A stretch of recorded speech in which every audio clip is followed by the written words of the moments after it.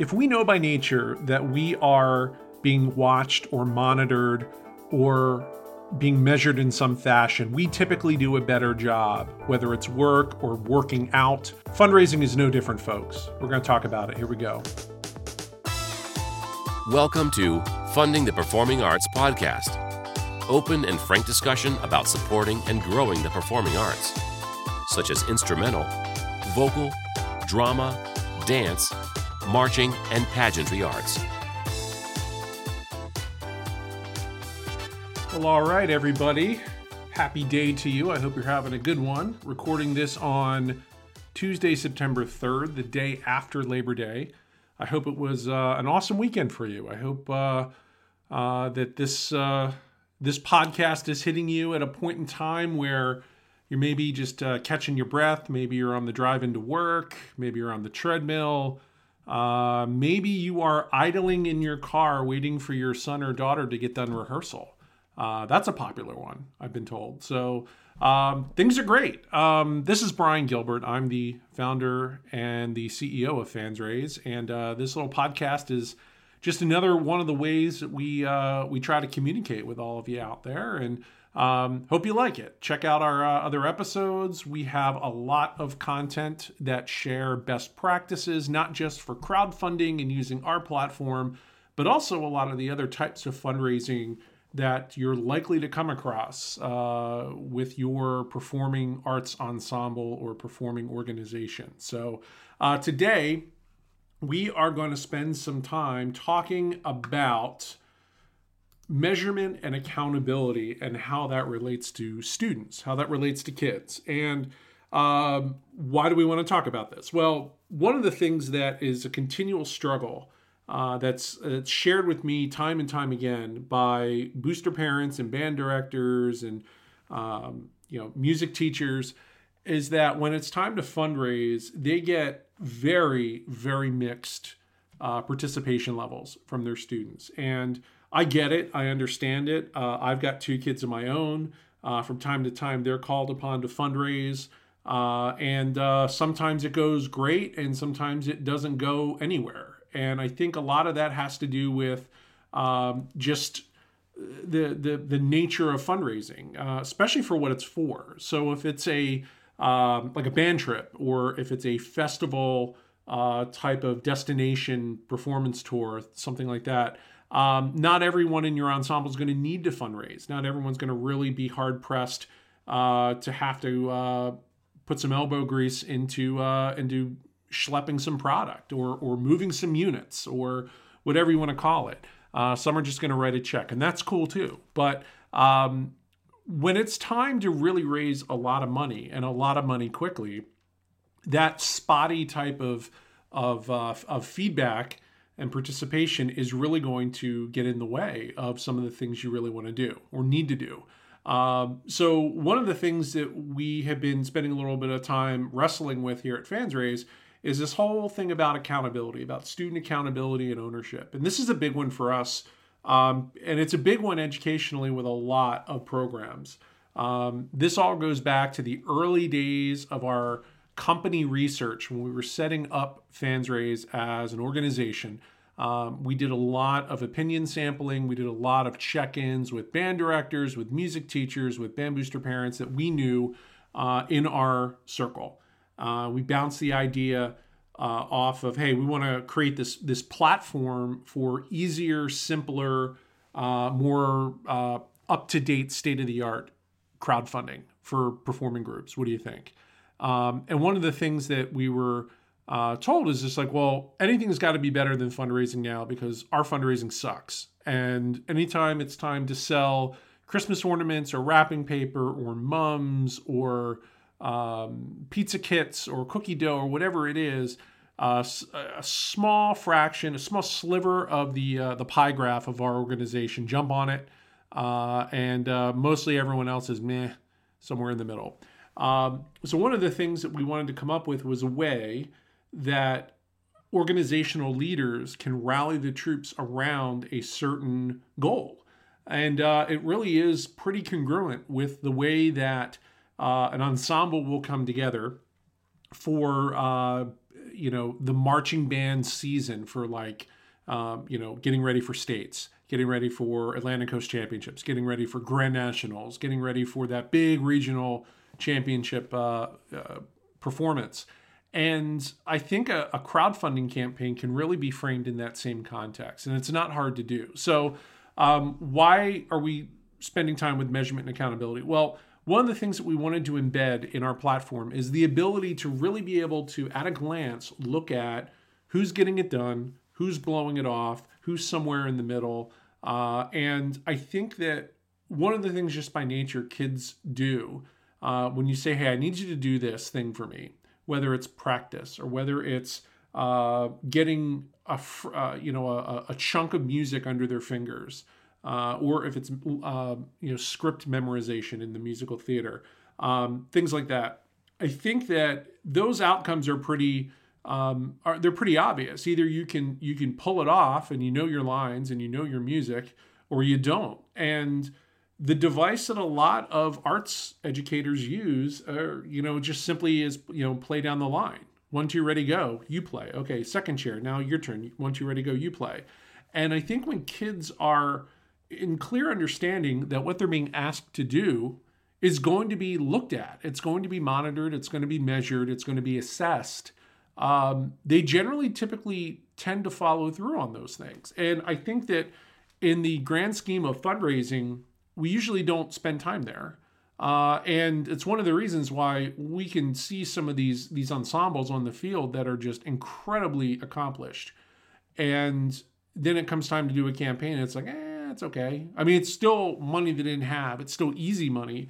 And it's still money that in a lot of cases they weren't even expecting, which is all great stuff. But if you're really trying to raise $50,000, I don't care how large your ensemble is, whether it's 30 kids or 300 kids, that's an effort. That's going to take a little work, and it's going to take a little doing. So one of the things, you can check in with your kids on this too.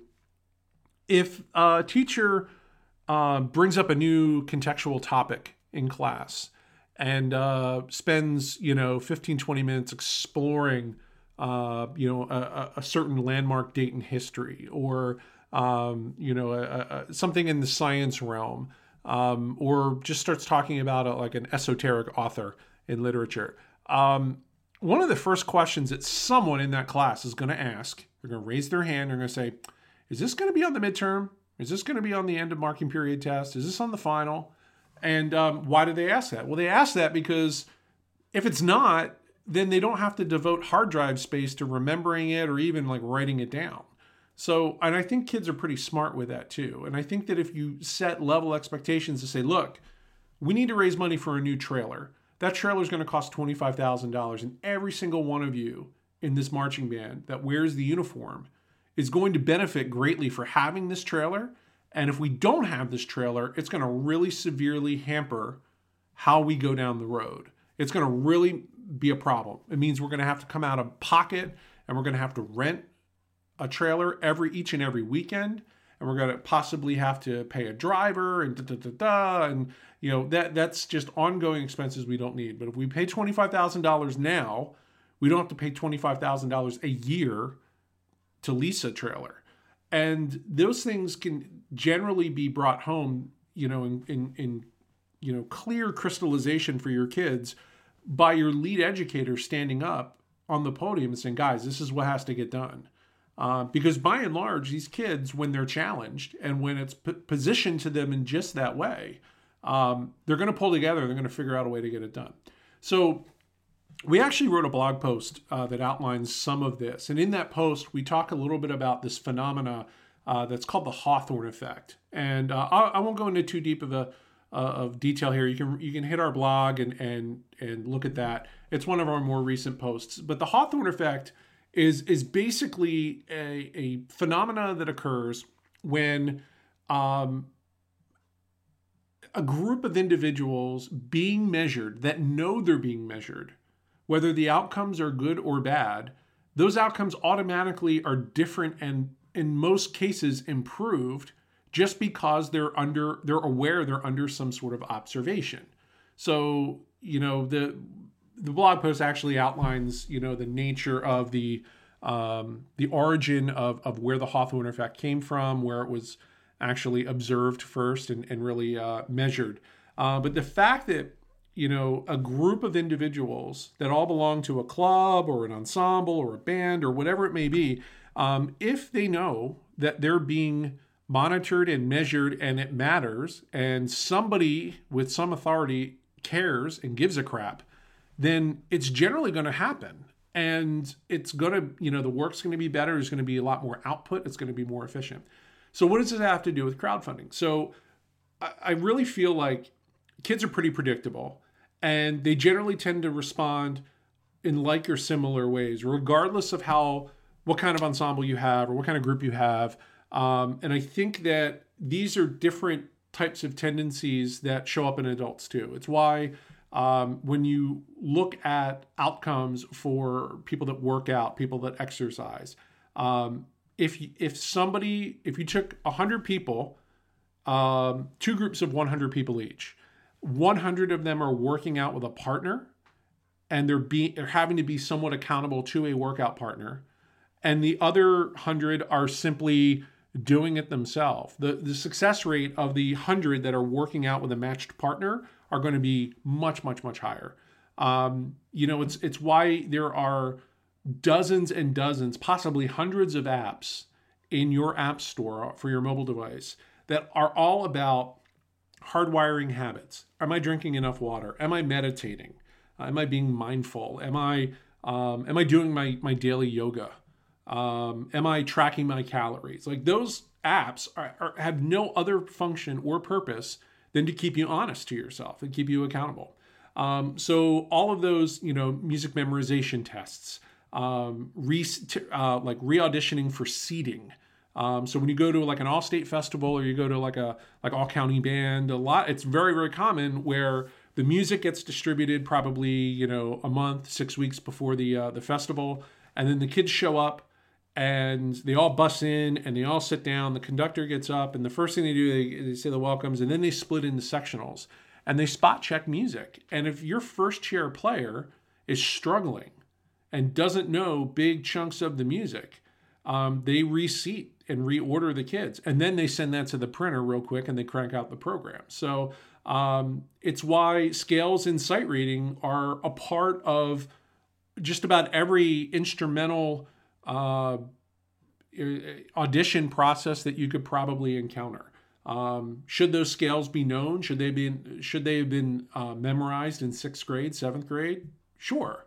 Why do we keep asking high school sophomores, juniors, and seniors for them? Because we want to make sure we want to make sure. We also want to see the extension of technique, and we want to see top end range, and we want to see flexibility, and we want to see speed and and technical ability. So I think the key takeaway here is that if your kids know that they're being monitored, that they're being observed, and it matters. If they're not going to get the job done and do their part, they might hear about it. Not in a negative, I'm going to beat you across the face with it, but in a, if they know that it's going to be an issue and somebody's going to have a talk with them, whether it's their section leader, whether it's the band director or someone on staff, or even somebody in the band boosters. Generally, we find that those campaigns are the ones that are really, really special, that are really doing amazing things in short periods of time. So when your kids are sitting up a little bit straighter and they're taking things a little bit more seriously, everyone ends up being happy in the end. So just a side note, as we get ready to close out today, our platform, FansRaise, has all the monitoring and measurement built in. It's really simple. So if you're interested in taking a look, please find our YouTube channel if you want to see the platform up close, or just email us at info@fansraise.com. We'll be happy to send you some information. So best of luck to you all. Everyone have a great day.